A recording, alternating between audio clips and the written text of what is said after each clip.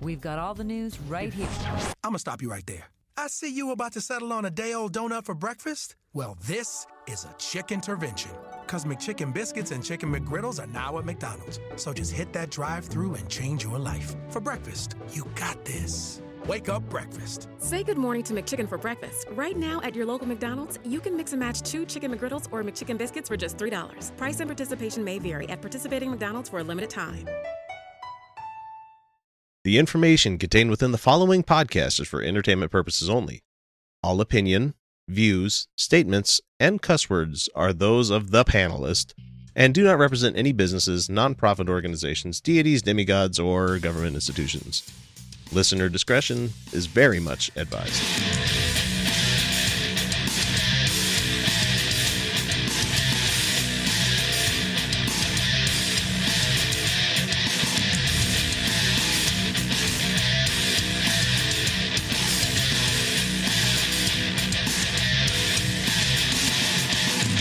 Hey everybody, it's Wednesday and the Utah Outcasts have returned with this week's features episode where we're going to bring you the usual uncensored, liberal, and unabashedly atheist leftist content with our decidedly living in Utah honed skills of skepticism.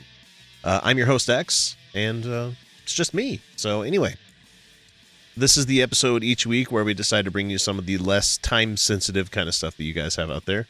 And a special segment we're going to get to here in a second, but...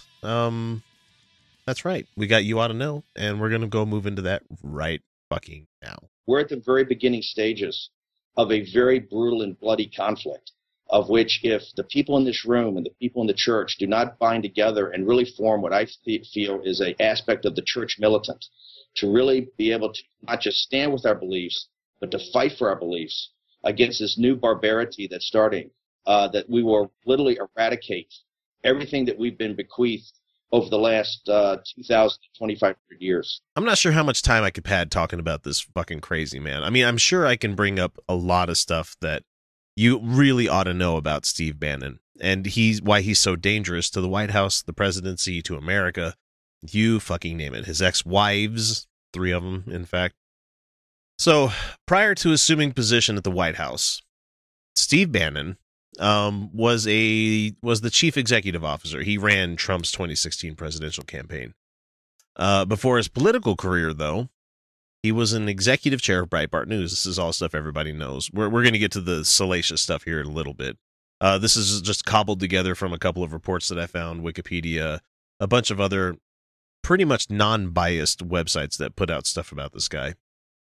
Bannon was a naval officer. He only served about 6 or 7 years. He retired as an 03. For anybody that knows what that means that he did the bare fucking minimum.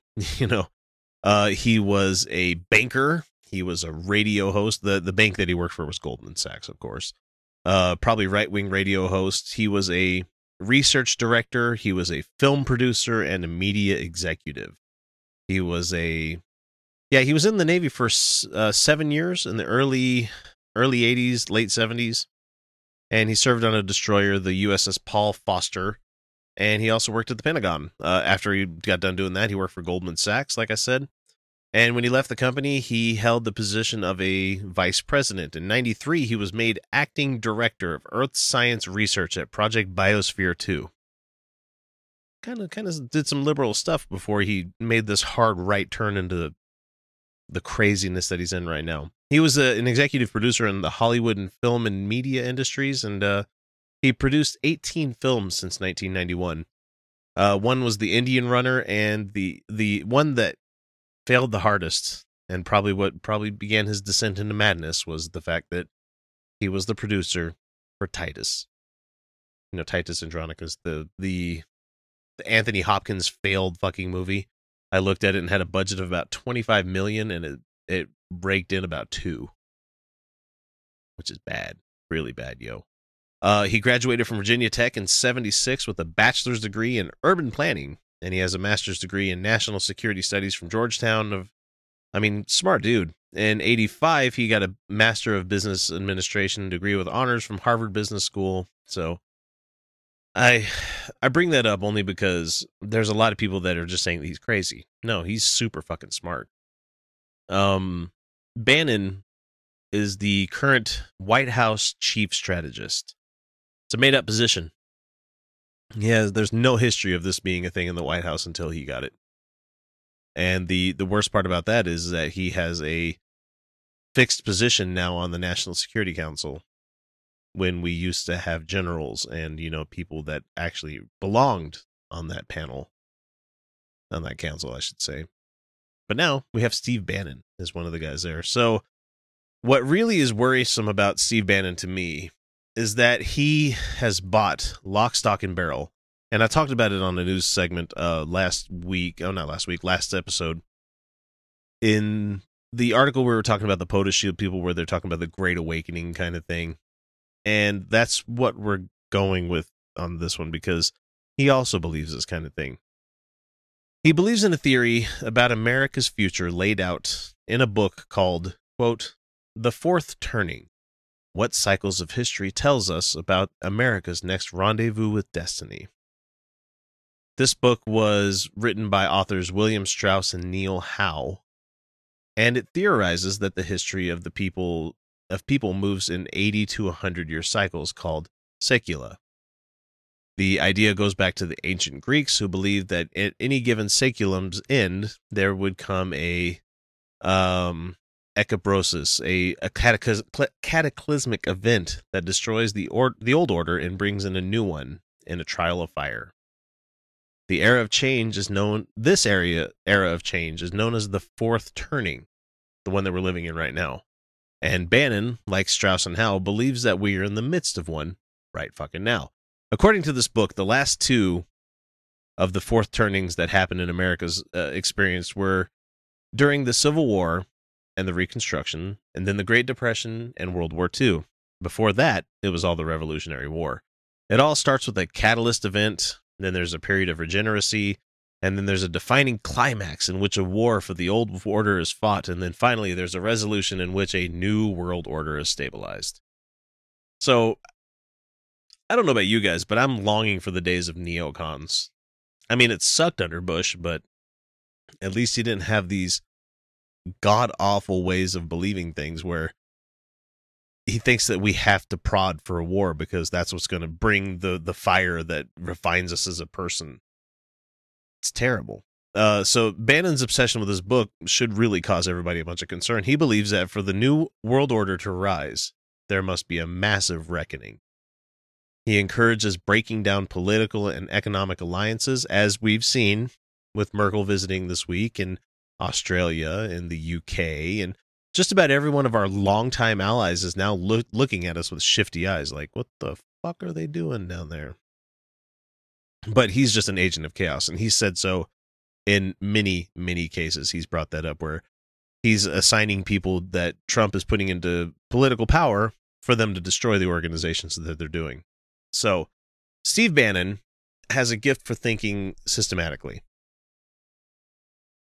He would, it's often brought up by his opponents. They need him not as just a hate object, but a heuristic too. Sorry, I forgot how to pronounce that word for a second. There may never ever be a real Trumpism when it comes to how we remember this presidency, because Trump is just a puppet. He really is. Unless you want to talk about his Mar-a-Lago vacations or anything else in between. So what we're going to have to start calling all the things that are coming out, all this policy, all the destroy the, let's not feed the hungry people, let's fuck the poor, let's kill the poor. We'll play some dead Kennedys maybe at the end of this. We're going to have to call them Bannonisms, and that's a fucking mouthful. So let's not forget that, like I said, Bannon is a smart guy. In business school, a classmate described him to the Boston Globe as top 3 in intellectual horsepower in our class, perhaps the smartest. The Institute for Human Dignity, there's a guy that's there called Benjamin Harnwell, which is a Catholic organization in Rome. Wow, gee, what a big fucking surprise there. Called him a walking bibliography. I'm that way with useless information. I honestly am. Because maybe it's because Bannon came to conservatism late, turning his full-time energy to political matters only after the September 11th attack. He radiates an excitement about it that most of his conservative contemporaries lost a long time ago.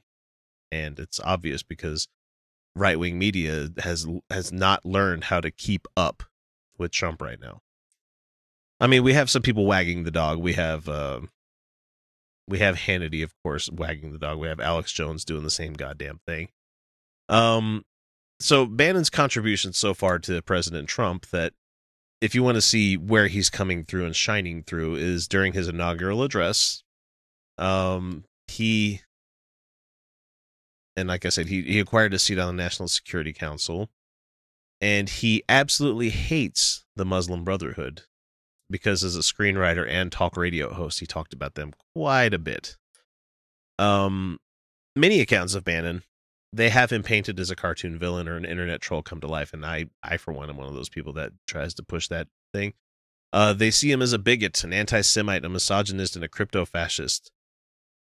Yes, guilty on all those charges. I agree completely with this article that I'm reading you guys right here.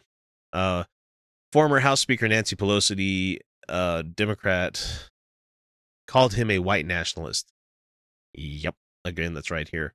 While he certainly is a hardline conservative of some kind, of the worst kind, the evidence that he's an extremist of a more troubling sort has generally been either massaged, misread, or hyped up. So I got this from a somewhat nice to Bannon article. And I hate it when people normalize fucking idiots like this. And yes, he's a fucking idiot. He might be smart and book learning and stuff like that, but he does not know how to run the country. So, Mr. Bannon is not a fringe character. He had panels during CPAC, I think, in 2013 and 2014. And he hosted rival panel discussions called The Uninvited. And it did show a relish for the role of ideological bad boy. You know, that's probably the role they wanted to have Milo fill this year. Mr. Bannon's panels included such mainstream figures as Newt Gingrich. Mainstream. Newt Gingrich is mainstream at CPAC. The fuck? And Michael Mukasey as well. And discussed familiar Republican preoccupations with military preparedness and the 2012 attacks on the United States mission in Benghazi. It wasn't much different from watching Fox News, as this article states here. So that's what CPAC seems to be. It's like watching Fox News live, where you get to see all your wonderful white stars. Just great. So Bannon does veer sharply from the most mainstream Republican thinking, because he has like these all-embracing nationalistic kind of ways of thinking. He speaks of sovereignty, which most alt-right people talk about a lot. Economic nationalism, you know, buy American, live American, whatever the fuck Trump is saying right now. Buy American, hire American. And they don't. He has a supreme opposition to globalization. So Alex Jones is right up his fucking back alley here. Finding a common ground with Brexit supporters, you know, ignorant people, and other groups hostile to the transnational European Union, which EU, I think, is a good organization. There might be people that disagree with me there, but I agree. I like multinationalism. I like multiculturalism. Oh, Jesus. So what else does this guy want to talk about? At the CPAC, where this article came from, he described the center core of the Trump administration philosophy as the belief that the United States is more than an economic unit in a borderless world. It's a nation, a quote, nation with culture and a quote, reason for being. So you have these people that, you know, are taking American exceptionalism and tattooing it across their chest now. You know, America is a culture, and it is. But these are the same folk that also believe that white is a culture. The same alt-right douchebags that are worried about Muslims coming to the country, and you know they're just not going to be able to blend in. The Mexicans are not going to be able to blend in, dude.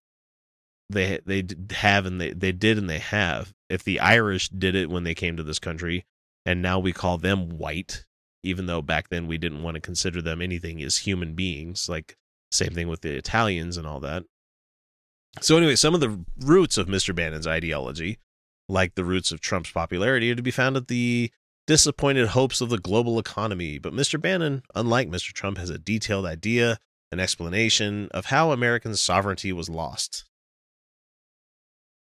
So you guys are worried that we're going the way of England, or the United Kingdom, where we can't have our fucking empires anymore. We don't need that. We never have needed that. And that he has an idea of what to do about it. It's the same idea that the Tea Party activists have. A class of regulators in the government has robbed Americans of our democratic prerogatives. That class now constitutes an administrative state that operates to empower itself and enrich its crony capitalist allies. Look no further than the Trump administration for this example. Mr. Bannon speaks of deconstructing the administrative state, which he's already started doing underneath Trump. It sounded like gobbledygook outside the discussion where he first brought it up, but it was an electrifying profession of faith to the attendees at CPAC. It's as though Mr. Bannon, that Trumpism can be converted from a set of nostalgic laments about making America great again into a program for overhauling the government, and we're seeing it. He's letting Trump install all these crony people in there, and it's just going to completely fucking destroy the federal government. And who's going to be there to rebuild it? I don't think he's thought that far. Maybe he wants to put himself in there. I don't know, but he's going to die of cirrhosis before that happens. His views reflect a transformation of conservatism over the last decade or so. You can trace the transformation to the films that he made in his 2004 documentary, In the Face of Evil. It's an orthodox tribute to the Republican Party hero Ronald Reagan. And it's made mostly with stock footage. I've seen a good chunk of this movie before. But it was Generation Zero that was half a decade later. It's a strange hybrid. The financial crash was intervened. Mr. Bannon's films feature predictable interviews with think tank supply-siders and free marketers fretting about big government. But new, less orthodox voices creep in too, from the perfectionist newscaster Lou Dobbs to the investment manager Barry Ritholtz. I have never heard of that guy before. The question whether the free market is altogether free. It's fixed, but it's still free. I'm playing in the market. So if I can get in there, everybody can. So they said that the outcome for the financial crisis had been socialism for the wealthy, but capitalism for everybody else. And I don't disagree with that, because our rich continued to get a lot richer and they got bailouts and everything. And meanwhile, everybody else got a big middle finger. I bought a house right before the market crash. That was fun. I'm still paying for that. That's so much fun, let me tell you guys. In 2014, Mr. Bannon's own ideology had become centered on this distrust. He was saying such things about capitalism himself. He's like, think about it, he said, talking in a talk hosted by the Institute for Human Dignity. God, what a terrible fucking name of an organization. Why don't you just call yourself the League of Supervillains? You know, not one criminal charge has ever been brought to any bank executive associated with the 2008 crisis, which is amazing. I agree with him here. Not a single charge. But who have you been backing, Mr. Bannon? You're on Trump's team. He's done a whole lot of fucking horrible, illegal shit as a rich person. But you're willing to concede that because he's giving you the position of power? I don't know. He's warned against the Ayn Rand or objectivist school of libertarian capitalism, by which he meant a capitalism that really looks to make people commodities and to objectify people. He said capitalism, he said, ought to rest on a, here we go, Judeo-Christian foundation. Gross. So if so, this was bad news for the Republican Party. By the time that Mr. Bannon spoke, Ayn Rand capitalism was all remained of the Reagan-era agenda. Free market thinking had been swallowing the party whole, and its Judeo-Christian preoccupations with a nation with a culture and a reason for a being along with it. A business orientation was what donors wanted. And now we have a guy running the government like it's a business, and it's not doing well at all. I'm not going to read a whole lot more of this fucking article, but there's a lot to worry about with this guy, because frankly, he's all over the map, and he's completely willing to, curve on a lot of things just to get his way. And it worries me when we have folks that are in supreme executive power like this guy, what kind of shit they're going to start. Because if you look at a lot of the stuff that Bannon has brought up, he wants a war with Islam. He is goading for one. He thinks that's one of the biggest things, that is the great enemy that we should be fighting right now. And it's gross. We don't need more wars. Trump's going to definitely be going to a war here pretty soon. Whether it's going to be North Korea or Iran, who knows? But he's aiming for that because he needs that to cement his power. He needs that to keep him in power. And Bannon's the guy that's going to drive him to do it. Because apparently it's going to be this fourth great turning or whatever the fuck they called it earlier on in this thing that I've been talking about for nearly 20 minutes now. Good God. But Steve Bannon scares the shit out of me. And honestly, he should be scaring you guys too. I just thought you ought to know. Do you know where Saskatchewan is? Probably not. It's in Canada. If you do, you might know a city named Regina. In Regina, there's a studio. And in that studio, there are, at least once a month, a bunch of skeptical atheist geeks and goofballs who get together to do a podcast. We are the Brainstorm crew, and we're trying to help spread a bit of reason and critical thinking while still having fun. Never taking things too seriously, but still not accepting everything we're told. We go through different topics, exploring them in depth, and often disagreeing. We try to stick to provable facts, and we never trust a myth. That's why we say we're woo-free since 2013. You can find us on iTunes, Stitcher, or Spreaker under Brainstorm, or check out our website, brainstormblog.net.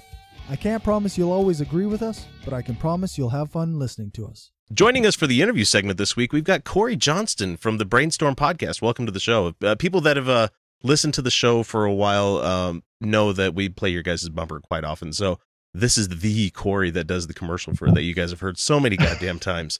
So welcome to the show, man. Glad to have you along. Thanks for having me. It's a pleasure. So let's get it out of the way real quick. Corey is a Canadian.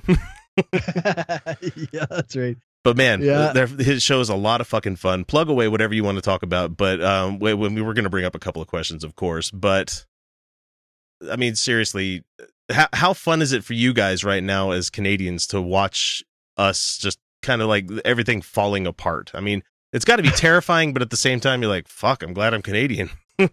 Yeah, there's definitely a relief that we're not the ones going through it. But no, it's scary because we're so closely tied to you guys that everything that happens there, it affects us so much. Yeah, our market falls, your guys' market falls. It's like, fuck. Yeah, that's right. Follows pretty closely behind. But at least you guys have healthcare. That's great. We're apparently about to fuck everybody out of medical care here in the States. So that's just depressing, isn't it? I think it's going to actually lead to universal medical coverage. I think it's fine. We're finally at that tipping point where, like, no matter what they do, no one's going to be happy with it, except for the people on the left need to push even harder. Be like, okay, well, our alternative is Obamacare, or let's lower the Medicare age down to 0. They could get it done with one line of one bill. You know, that Medicare would be available to everybody starting at birth. That's all they'd have to change instead of the arbitrary date that they make people have to wait for, which burns my fucking. I hate the system that we have here for that because Jesus Christ, I got a bill in this week for I have to go in every couple of years to get a colonoscopy done because I'm high risk for that kind of cancer. And I got the bill this week. I got a bill from the doctor's office for $300. This is after paying all of the copays that you have to pay to go to the doctor. And I got one from the hospital where they had the procedure done for $700 after insurance. So it's like $1,000 to get preventative screening to make sure you don't fucking die. And it's like, that's brutal. I'm just glad that I'm not going to be dying of ass cancer. That's the silver lining to that one. So Yeah, I suppose it's better than dying from ass cancer, but it's still not ideal. No, definitely not. I mean, they're taking it out of my ass, but that's okay. Yeah, that's right. I'll be fine. Anyway, so if you wouldn't mind, tell the people a little bit about yourself and the shows that you do. I want you to plug the new one coming up. Yeah. I guess you already said I'm Corey Johnston. I'm just a blue collar redneck from Saskatchewan. You got rednecks up there? Yeah, and I keep hearing more and more that I'm more redneck than almost anybody else I know. So Really? kinda, Like yeah, Canadian scale of redneck? Because I don't know. yeah. It takes quite a bit for Americans to be redneck, and we're not calling you tater salad down here or anything. Yeah, no, definitely Canadian redneck, but yeah, not Alabama redneck. That's Yeah, and interesting, I've though. got the Brainstorm podcast, which is me and my crew. We hang out, we have a few drinks, we bullshit for a few hours, we broadcast it live every second Friday, and then I put it out into two different shows so that half of it is out each week. And yeah, we try to focus a little bit on uh, a variety of things, including education, and we tackle logical fallacies and critical thinking and a whole bunch of different aspects. But we have a really good time doing it because that's kind of the whole point, right? Yeah, no kidding, right? I heard you a couple of weeks ago on the Wayward Atheist podcast where you were going against Ed, and no, it was just Ed that you were going against, right? Because Yeah. about the no platforming thing, and I thought you did damn well in that, especially with it being your first debate. So Well, I appreciate that. I listening back to it the 2 or 3 times that I have so far, I really can spot my errors. Like I've listened to enough debates to know what is a good strategy and what isn't. But yeah, to actually perform in the moment, I definitely had some good points and I had some other points where I wasn't as good. yeah, I hear you there. And what's the new project that you're starting to work on right now? My new project is I'm calling it the Hardcore Skeptic Examines, and every episode I'm going to take a really deep dive on an individual topic. I'm going to combine a bunch of interviews and a bunch of research, and I'm going to put it all together and try and produce almost a documentary style podcast. Like I'm expecting them to be approximately 3 hours long. You know, Holy shit, dude! these really big projects, but I hope it's really good quality and that it appeals to people. My first one is going to be on social justice. Yay! Yeah, because it seems that there's a divide in the skeptic and atheist communities. Yes, there is. So, and I think it needs to be addressed. I think there's a misunderstanding in many ways of what social justice is, even by people who advocate for it, perhaps.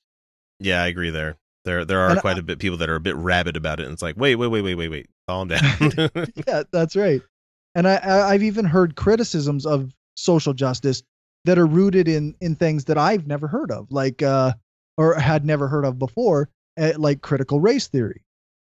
People like to talk about that as though it's this terrible theory and that social justice warriors are using this as, and I want to explore that, these ideas, like these theories, and like almost from an academic perspective as well, if I can. Yeah, because apparently there's a whole lot of book learning when it comes to social justice. So Yeah, that I have right. not even begun to crack half of the volumes that I need to even have a somewhat good stance on it. I mean, besides, I'm not an internet outrage machine kind of person, but it's just like there's a lot of critical theory. There's a lot of academia when it comes to that subject. So For sure.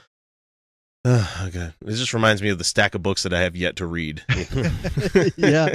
I've got I think 11 or 12 interviews that I've got set up. Good God. And I've got yeah. So and one podcast was not enough for you, was it?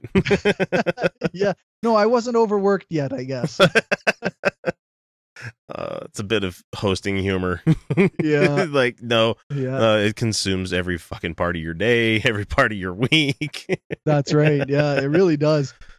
To the point where actually my daughter tried to say that I couldn't do interviews on other people's shows on Saturday nights. Well, we're gonna keep you here briefly because I mean, yeah, it's important to get back to people, but the reason we have to record Saturdays is because I work a fucking weird ass shift, and so Yeah. and it's also it's a good night for people to get blitzed if they want to. So that's what That's right. I encourage that quite a bit. Anyway, so let's get to the general questions here. Tell us. Oh, we already did the show and plug away, so we know who you are and where you're from is one that we haven't broached yet. We said that you're Canadian, but you said that you're redneck Canadian, so that would mean that you would have to be. You're not in one of the more densely populated. No, that's right. I'm from Saskatchewan. I currently live in Regina, which is the capital of Saskatchewan. Our province is. We have quite a lot of landmass, but we have only around 1 million people in the entire province. No shit. Wow. How much? Yeah. How many people live in Regina then? I think we're just around 225,000, something like that. That's I could crazy. be slightly off on. Yeah, it's not actually big compared to what other people consider cities, right? Yeah, and I look at Salt Lake City, and that's not a huge city, but like all the other cities that glom onto it makes it a really fucking huge city. But it's like I think about 200,000. I'm like, yeah, we got that easily. Yeah. Oh man. No, So are there suburbs to Regina as well? sort of. There's a city that's called White City. It's basically attached to Regina, but I don't know. It's still considered its own town. That's cool. Let's see. Have you ever been to our fair state of Utah? Have you ever, I mean, I'm sure you've been to the States before, of course. I mean, obviously, I wouldn't be surprised if there aren't Canadians that haven't been to America, but we don't tend to look at you guys as much of a hard lens as we do the brown people coming from the South most of the time. Right. Yeah. No, I've been down to, I haven't been to Utah, but I've been down to Vegas a couple times, and I've been to, we live very close to the North Dakota border. Oh, okay. So I've been down to North Dakota lots of times. Yeah, you're not missing much there. No, it's probably a lot like where you live anyway, but yeah, it is. Yeah. Yeah. We're pretty heavily influenced. There's a lot of oil industry there. It's very conservative. No, thank you. Yeah. No, thank you. Let's see. Have you been an atheist all your life, or did you find your way out later in life? I guess you could say that I haven't been an atheist my whole life. I kind of I was kind of a believer until I was about 17. Yeah. And then I realized I was agnostic, or I decided to pick agnostic as my title. Yeah, I remember those days. Yeah. And then I went through like a long phase of believing just about any kind of wooey crap that I kind of thought felt good.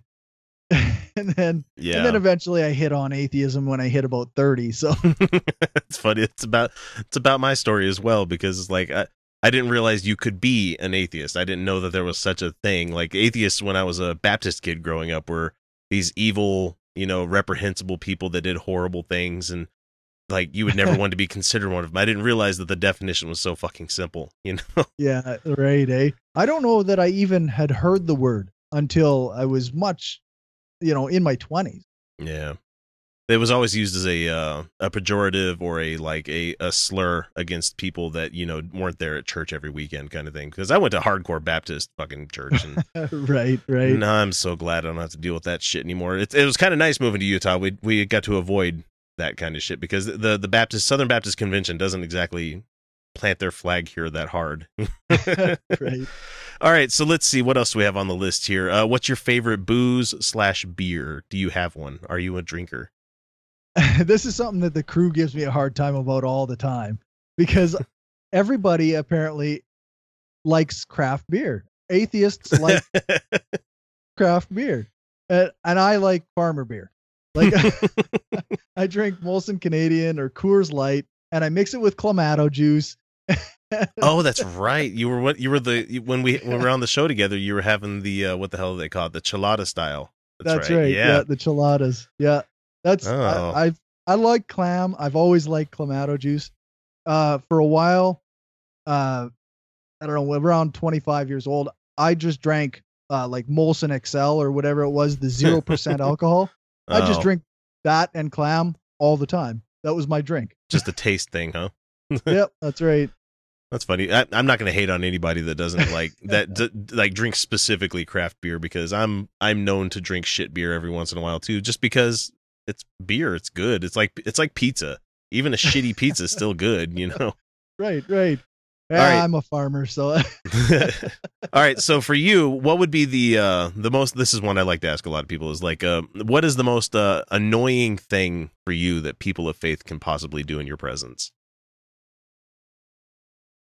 just because it's just like, God, that's fuck, actually fuck, stop doing that.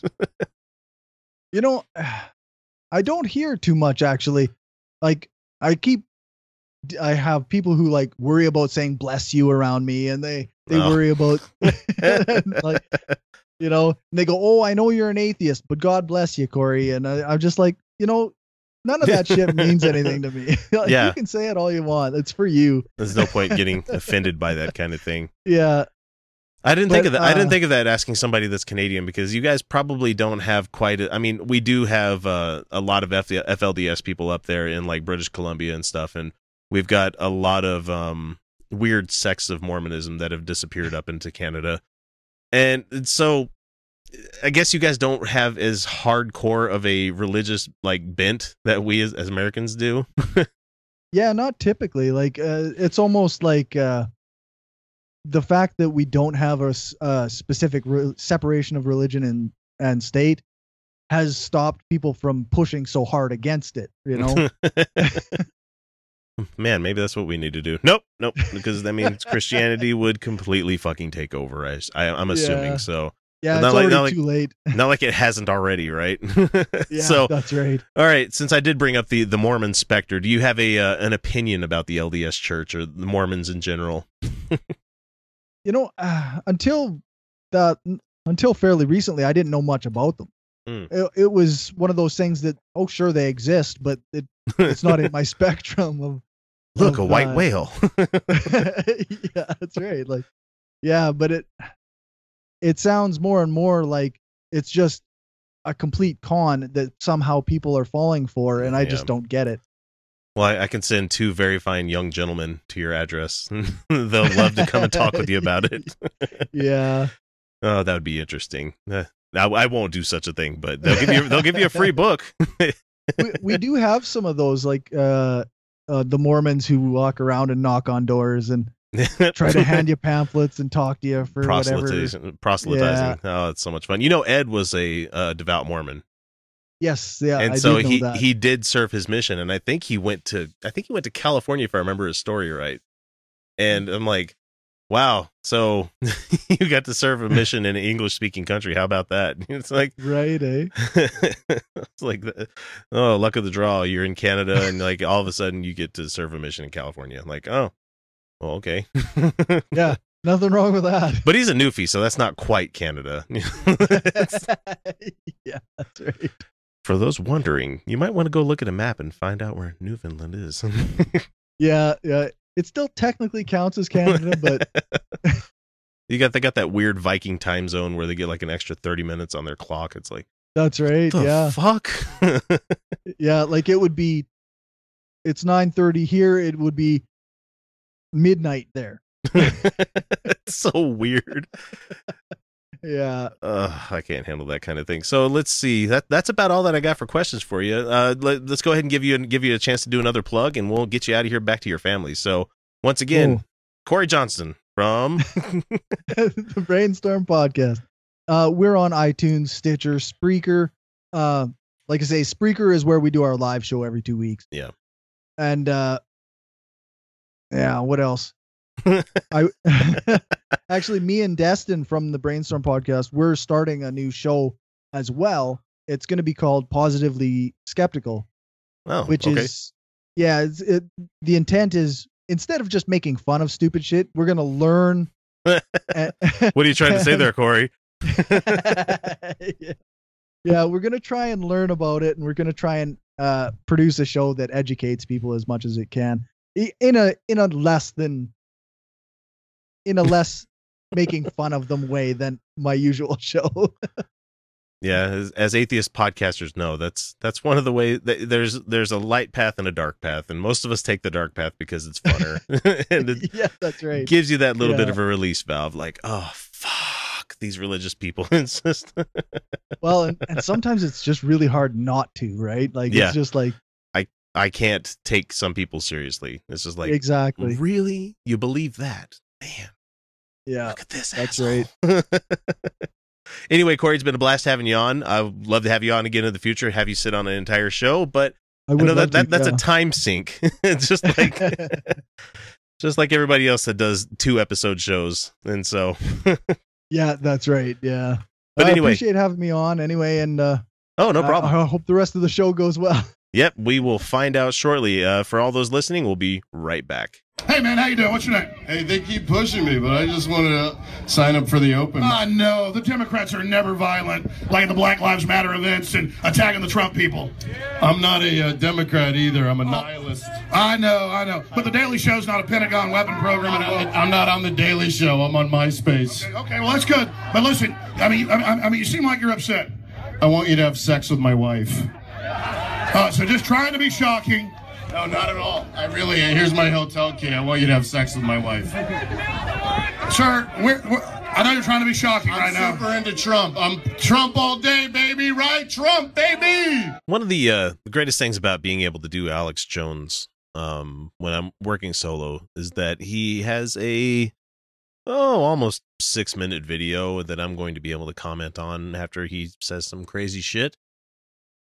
And unfortunately, this is on the Alex Jones channel. I couldn't find a right-wing watch link for this one because they tend to not edit the videos. And this Alex video is edited.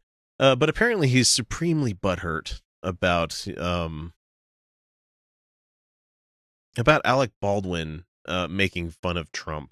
And apparently he got made fun of as well on the same episode of Saturday Night Live. So here we go. Alec Baldwin thinks he's a tough guy. I challenge him $1 million, the charity he wants, to get in the ring with me. Bare knuckle. You coward. You think you're a tough guy messing with little cameraman people. You frickin' bully, you coward. Well, already he's gone. I think Alex Jones has gone kind of crazy. But he knows what sells, and apparently this was what works for right-wing America. But he's not a coward if he doesn't want to get into a fucking boxing ring and bare-knuckle box a obviously unhinged person. That doesn't make him a coward. That makes him a smart person. I wouldn't go into a boxing ring with Alex Jones for $1 million because he'd probably eat part of me. I'm scared of Alex Jones. I tell you what, man. I hate you. My listeners hate you. And remember that scumbag forever. I love his voice. I'm gonna.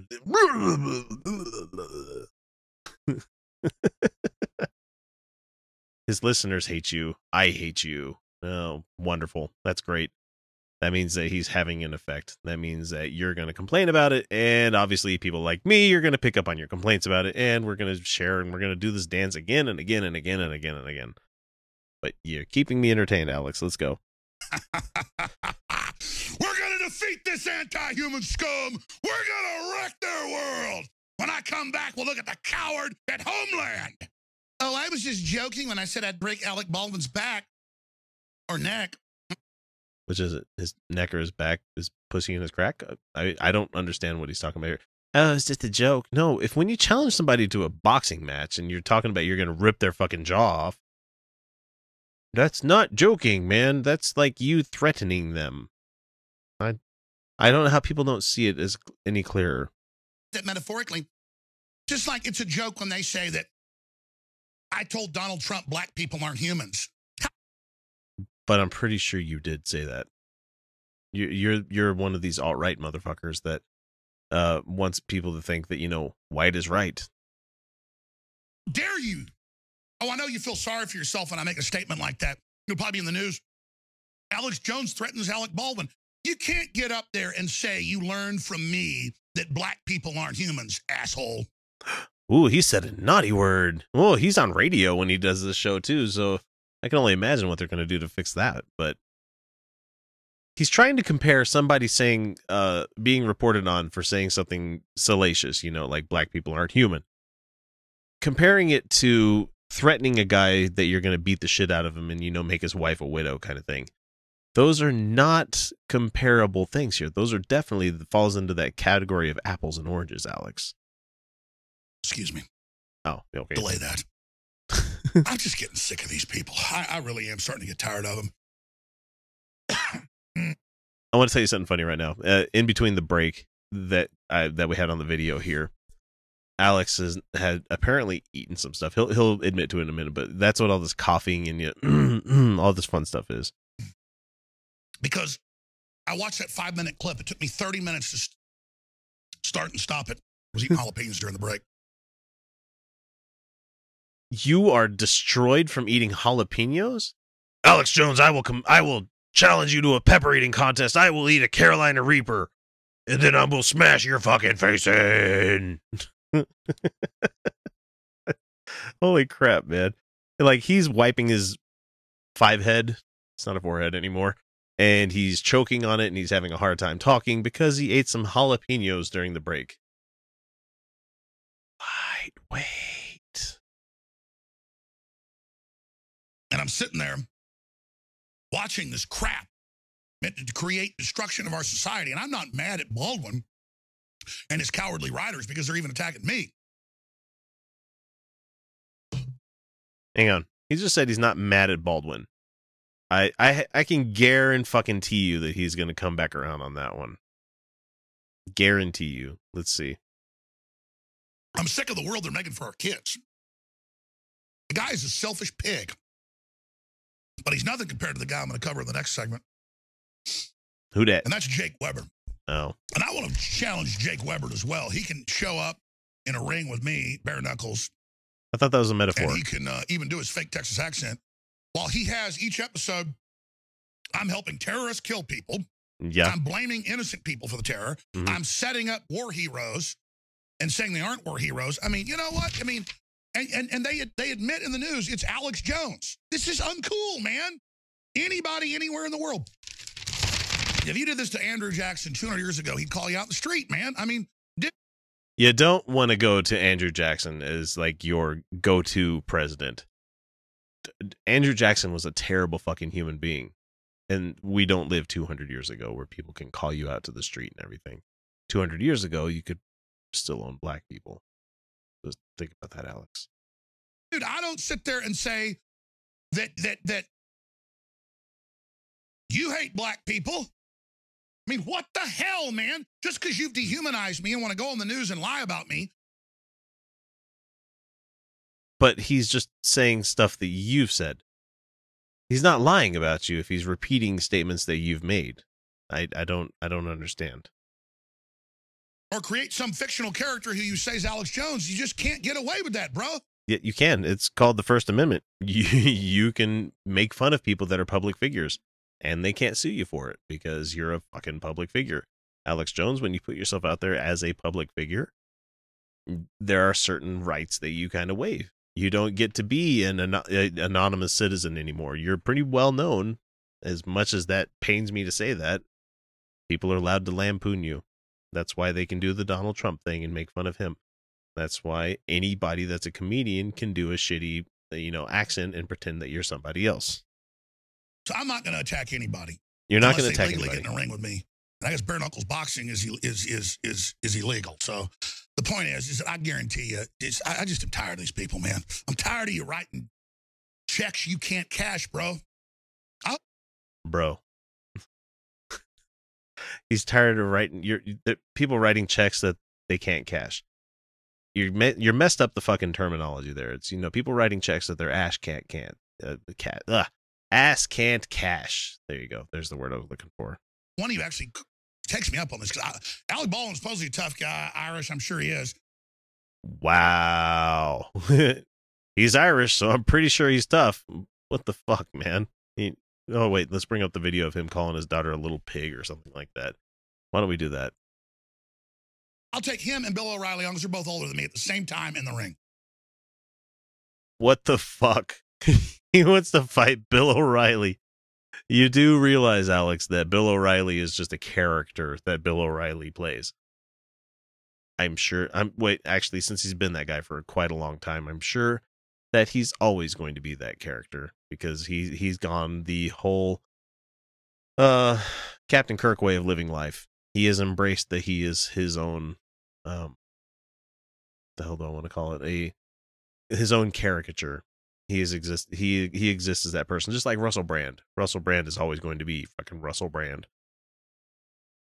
Bill O'Reilly says, tonight we look at sexual predators. He cuts to a clip of me screaming about police corruption. Oh, I bash the cops when they're being bad. And he cuts it into a thing about women being raped. I mean, dude, dude, I'm so pissed at you. That's why I'd kick your ass. I'm pissed off. You understand? Is it Festivus? Is this the airing of grievances that we get out of the way every year before we wrestle and like go around the aluminum pole every year? I know that I want to punch you in the nose. You understand? And when I want to punch somebody in the nose, I don't ever lose. I love everybody until they lie about me and my family. And so what am I supposed to do when you say I'm a sex predator? This guy says I'm a damn racist. I'm tired of it, man. Well, maybe quit being a sex predator and a racist. Why don't you talk about upper deckers more? Let's go ahead and do that. You understand? I'm a person, dumbass. You're a character. I don't sit there and say stuff about you that isn't true. I don't say... Wait. Okay. Listen to that line right there. I don't say stuff about you that isn't true. So here we go. Alec Baldwin's a child molester. I don't say that Jake Weber's a child molester. That's not the part. I don't say you're working with Muslim terrorists. It's not funny. But I know it's how much you hate the American people. That's who you really hate. You hate the... There we go. Now he's asserting that these two guys hate the American people. I don't say stuff about these guys that's not true. Right when I'm about to say some shit about them that isn't true at all. Liberty movement, and you hate that we're kicking your ass politically. And just like we're kicking your ass politically, we're just going to sit back and let you try to start your race war. We're just going to take it. I'm going to put all my energy, all my aggressive, warlike energy into politically annihilating you. And I pray to God on the altar of Jesus Christ and the Father and the Holy Spirit to give me the strength and just continue to have the hedge of protection of the providence. I know it's there. I don't deserve this providence, but God knows I mean what I'm doing. So just God, please. Wow. That is a whole bunch of crazy right there. He prays to God on the altar of Jesus. What the fuck does that even mean? Isn't Jesus God? I mean, I don't know. Please, please, please open everybody's eyes and raise up other leaders to defeat these people. Because I just want to see this scum defeated. They hate us so much. They are sickening filth. God, they're the most dishonorable monsters the world's ever seen. They want to start wars with Russia. They want to start wars everywhere with anybody that isn't a threat. And then they worship all the real threats like communist China. No, as a lefty, we don't like China. We will enjoy the fact that they give us cheap consumer electronics, but we're not going to go to war with them. And with the whole Russia war thing, you know, that was going on since World War II, you know, and you guys have completely forgotten everything that, you know, you like to claim that Reagan did to stop the Cold War. You know, Clinton kept us out of having a nuclear war with them. Bush had another couple of years where he kept us out of nuclear war. We kept the Russians at bay, but now these guys are just quick to fucking want to hop into bed with them, and it grosses me out. They're funded by them. Hell, I've read with CBS got a bunch of Chi-Com money. Chi-Com? Look, man, if you want to talk about people being owned by China, look no further than your butt buddy, Donald fucking Trump, who was against the whole one China statement that America's been having since, you know, Nixon. And he changed his whole fucking tune as soon as, you know, his son-in-law, Jared Kushner, started getting a bailout, and Trump got his patents allowed in China, including one of them being for escort services. So, yeah, Alex Jones, you are nutso. And I wish I could let this play longer, but I can't handle the crazy anymore. All right. Now, you have been up here at the front of the deal, kind of bumping into folks. Why does my pee-pee come out yellow? Oh, now I know why folks want to matter. This is an agitator who doesn't want to actually even have speech. He wants to shut down our speech. That's his job. No. You want me to have, you talk about sex, talk about pee-pee. That's not fair. Okay. Well, we have children. Fuel can't melt steel. We have the bombs in Tower 7. Well, I've exposed all that.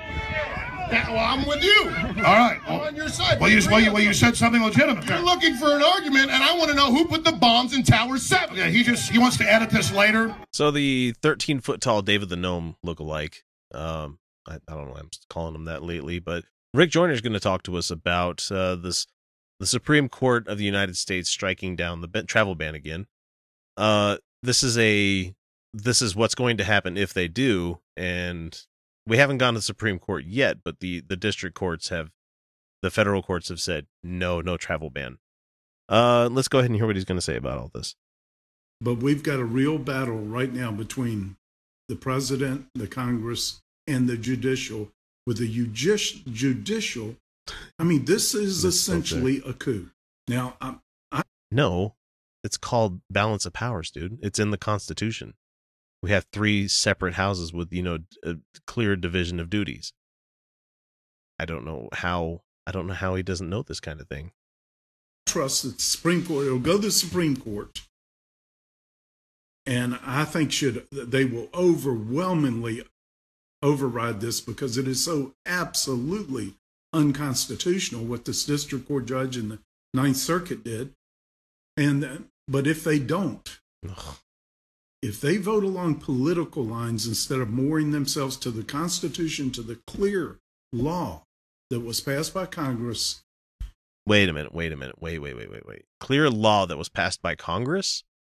This, my friend, is an executive order. This is not a law that was ran through Congress. This isn't something that went through the fucking process of becoming law. Because this is something that's an executive order. This came from the executive branch. It has nothing to do with the legislative branch. It has to do between the judicial and the executive. The executive overstepped their fucking bounds, and the judicial's purview is to rein it fucking in because they are doing shit that is illegal and unconstitutional by banning certain people from coming into this country. I don't know how you guys don't get this. We are constitutional crisis. I would say constitutional civil war. No, yeah, just put the. And it's not going to be North versus South. What's it going to be? It's going to be those who believe that we're a republic and we must defend the republic against enemies, both foreign and domestic. Which all of us, I can't say all of us, but a lot of us people that voted for Clinton are doing because we see the enemies both foreign and domestic. The Republicans are turning a blind fucking eye to the fact that one of our greatest enemies of all time had influence in our election. They're just saying, oh, it's not a big deal. They're not investigating a guy who tends to be running shit like he has an agenda that nobody knows about except him and a couple other folk. That's an enemy that's domestic. Am I pissed that the status quo is being challenged? Abso-fucking-lutely. Because it's being challenged for the wrong fucking reasons. Trump, his big thing is rolling back anything that Obama did. And I had my issues with Obama. Everybody did. Not every president is going to align to what you like about them 100% of the time. You're always going to have issue with them. But for the most part, he did really fucking well for our image across the world. Is that a lighthearted thing I should bring up? Yes, because look who we have now, and we're being fucking laughed at. But you guys don't care about that. You're like, oh, they're just laughing at us? Well, fuck them, and we don't have to worry about that. And those who are trying to rule by fiat. When I was discussing such things as today that I thought was going to lead to martial law. Now, I said this because I saw that prophetically in 1987. I wrote about it in my book, The Harvest, in 88, which I think got published in 89. And it's a... Wait, you wrote about it in 87, but you published it in 89, but there's something about 88 in the middle there. You guys have been playing this stupid shell game of martial law government takeover bullshit since you said so here. 87. 80 fucking 7. That's 30 years ago for you people playing at home. Martial law has not been fucking declared. During Obama, none of this shit that you guys thought was going to happen happened. It's not Trump that kept it at bay. It's the fact that he was a good fucking president. Unfolding right before our eyes. We really are in a constitutional crisis. Now, I think we're going to come out of it. Everybody's terrified when they think of martial law. They think of, these, the suppression of our republic. But I believe the martial law we're going to go through. I'm not saying this is it. I'm saying we're dangling very close to it. We're hanging by a thread? Is that the trope that you want to go to? Is that the one you're going to use there, Rick? But it really is, I think, going to happen. And When? Maybe could When? be years down the road. Oh, still, okay, so years. But I'm not saying it's today. I'm not saying it's tomorrow. I'm not saying it's the day after tomorrow. I'm not saying weeks. I'm not saying months. I'm saying years down the road. Probably about the time that Trump's impeached, I think. I'll agree with him on this. Yeah, let's go ahead and have that civil war. Let's make the progressives fight the oldies. How about that one? Let's kill all the baby boomers. Yes. Are you hearing me, left-wing watch? I said kill the baby boomers. He came up and talked about his hotel room and sex and pee-pee. Don't tread on me. I got a song called Don't Tread on Me. All to be edited. It's all to be edited later. This is all disinformation. Completely. All right, appreciate you, sir. Now you disrupted him. All right, good. Thank you. You have nothing to say. Going down. Just vulgarity. All right, folks. This guy. See, I did that to illustrate. Hey, I recognize this guy from one of the dinosaur media. Are you a Tyrannosaurus Rex? A Brachiosaur? John Ziegler is a guy that I've never heard of, but apparently he's written a book lately called the fuck is it? It's Framing Sandusky is what it's called. And he's on the Glenn Beck show talking about this, and he's saying that Jerry Sandusky is innocent. And I probably should have did a little bit more weightlifting on this one and looked up exactly what Sandusky is faced, what he did, if he admitted to it, if there's been all sorts of cases brought against him. But this guy's honestly on Glenn Beck trying to defend Jerry Kidfucker Sandusky. Here we go. There's so many elements of the perfect storm here. One of which is that this story breaks in Pennsylvania not long after the whole Catholic Church scandal. Right. And because of that, it sets a prism through which everybody, especially in the news media, they see this. They see Paterno as the Pope. They see the administrators as the cardinals. They see Sandusky. Oh, he's the pedophile priest. But unlike the Catholic Church, Sandusky and Paterno didn't get away with it they did for a long time, but the house of cards finally folded on them, just like how it finally folded on fucking Bill Cosby. It takes a lot of work to get an abuser out into the open, but when it does happen, it happens relatively quick and it happens hard, which is why I can't wait for that time. We'll see. They see the Penn State football fans as, oh, these are the Catholic parishioners who love their football so much, their religion of football, that they're willing to look the other way and pretend they did that for a a really long didn't time. really exist. A really that long was time. a narrative that fit. But they did. That narrative is real in many cases. People don't want to look at this stuff. I understand that, but that's what set this case up for a massive injustice. So as I got involved more and more, and I was just looking for the truth, and I interviewed Sandusky not once but twice in prison for 6 hours plus, went on the Today Show not once but twice. The second time, Matt Lauer very nicely declared my career to be dead. Star fucker. 3 years ago this week. But I figured, okay, if you're going to die on a hill, this is a pretty good hill to die on, and I trust. Defending Jerry Kidfucker Sandusky is a good hill to die on, that he's an innocent man? I don't think so. I've taken enough bullets to understand the reality of that.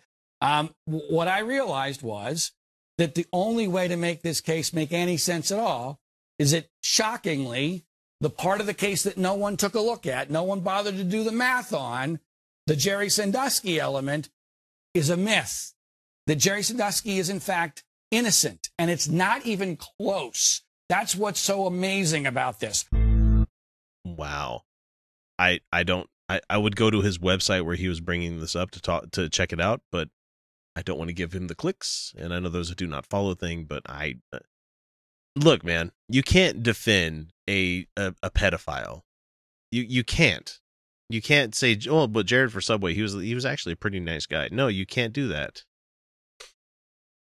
I'm going to bring him up, actually. I'm going to look up Jerry Sandusky live. Well, it's recorded for you guys, but it's me bringing it up here.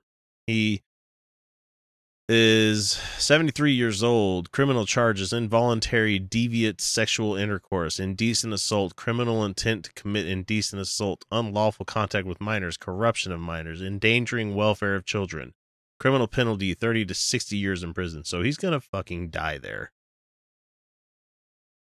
So his child sex abuse scandal happened, and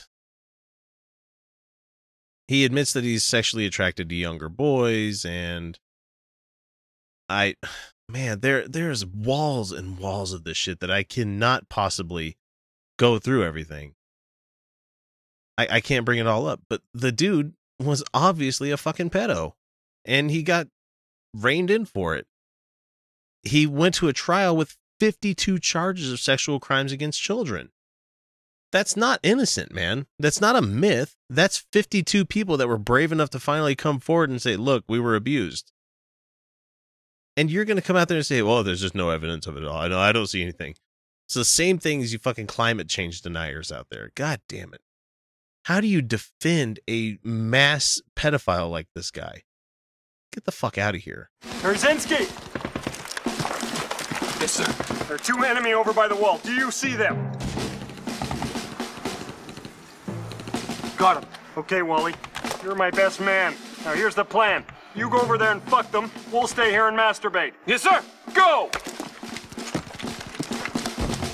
Now there goes a man. Peter LaBarbera, he does stuff a lot of the times, and he got his big name from Dave Daubenmire. He wants to talk to us about the fight for the LGBTQ equality is satanic. Ooh. And he just jumps right off the bat here. Here we go. Come out of the closet. This is one people don't think about, but think about it. Come out of the closet, out of the dark closet, eyes and self-hatred, into the light of truth, right? Yeah, that's exactly what coming out of the closet means. It means that you're no longer shuttering yourself away. You're allowing yourself to be who you really are. But let's not dwell on that, shall we? You come out. Well, what is it really? You're coming into darkness. What? You're embracing spiritual darkness as a personal identity, as who you are. And then you're selling it to everybody you know. You mean like you self-righteous Christians out there? Absolutely nothing like that, though, is it? Doing Satan's work in the name of light. So we don't think about these things anymore because they've been pounded into us. Phrasing, Peter. Phrasing. You might want to use a different word, If you say shove down our throats and pounding and stuff like that, you're likely to turn somebody on. I'm not saying me, but yeah. This powerful sin movement. Marriage equality. It's not equal. It's not marriage. It's not marriage, it's not equal. It's really radical egalitarianism, pretending things that are equal that aren't equal. This dude is just worried the dicks taste delicious. I'm stealing that from Joe Rogan, but still, come on, man. Which is cultural Marxism, sort, right? Radical egalitarianism. And egalitarianism is at the root of a lot of evil. If you look back, communism. Gish gallop. That's exactly what you're doing right here, sir. Pol Pot. Got to make everybody equal. Get the people who wore glasses. Pol Pot. People know that story in Cambodia? It was against the intellectuals. I don't think your audience knows that one. Marxist-Leninist revolutionary. He had the people wear glasses. He marched them out to the fields and they slaughtered them.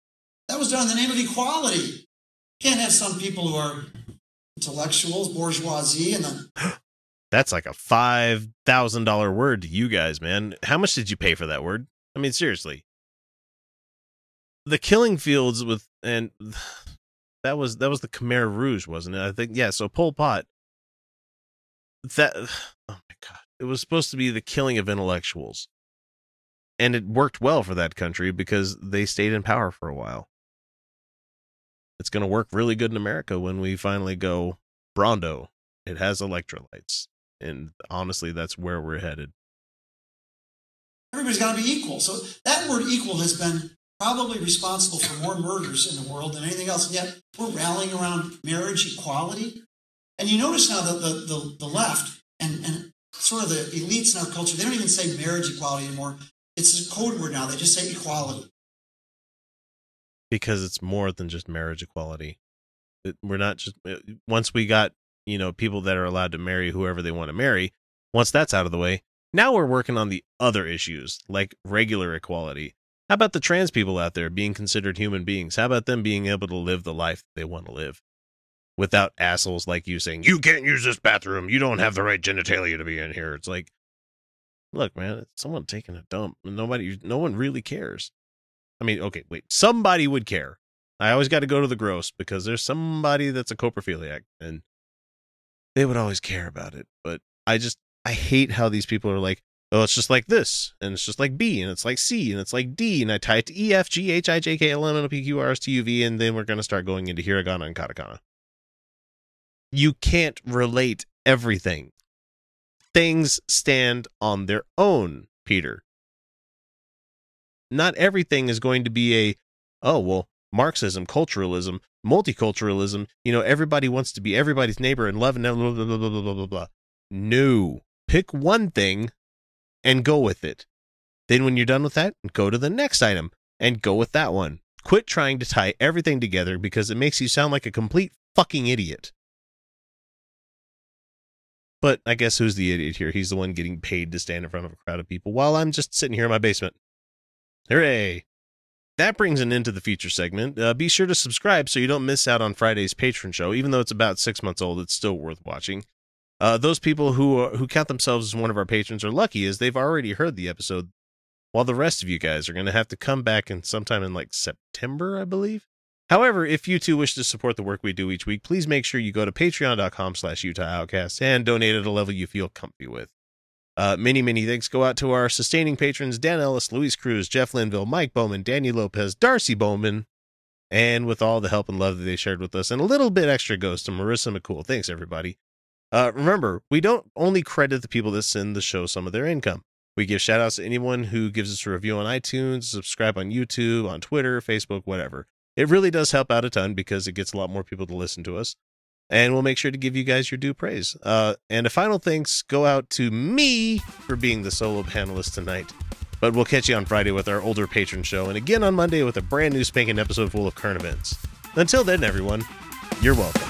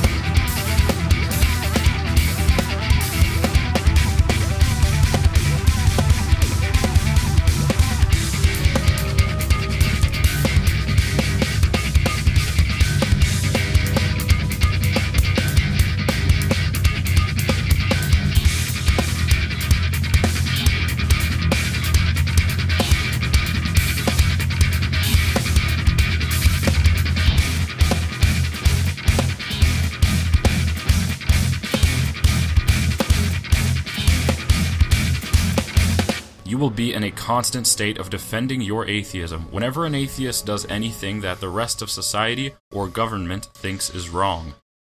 Same goes for you, Mr. Christian. Same fucking thing goes for you. I brought up the GOP guy that was fucking kids.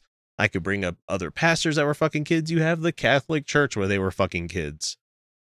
I think that Christianity leads to kid fucking. So go ahead and answer that, Mr. Christian. Go ahead and tell me, so why are you a kid fucker, dude?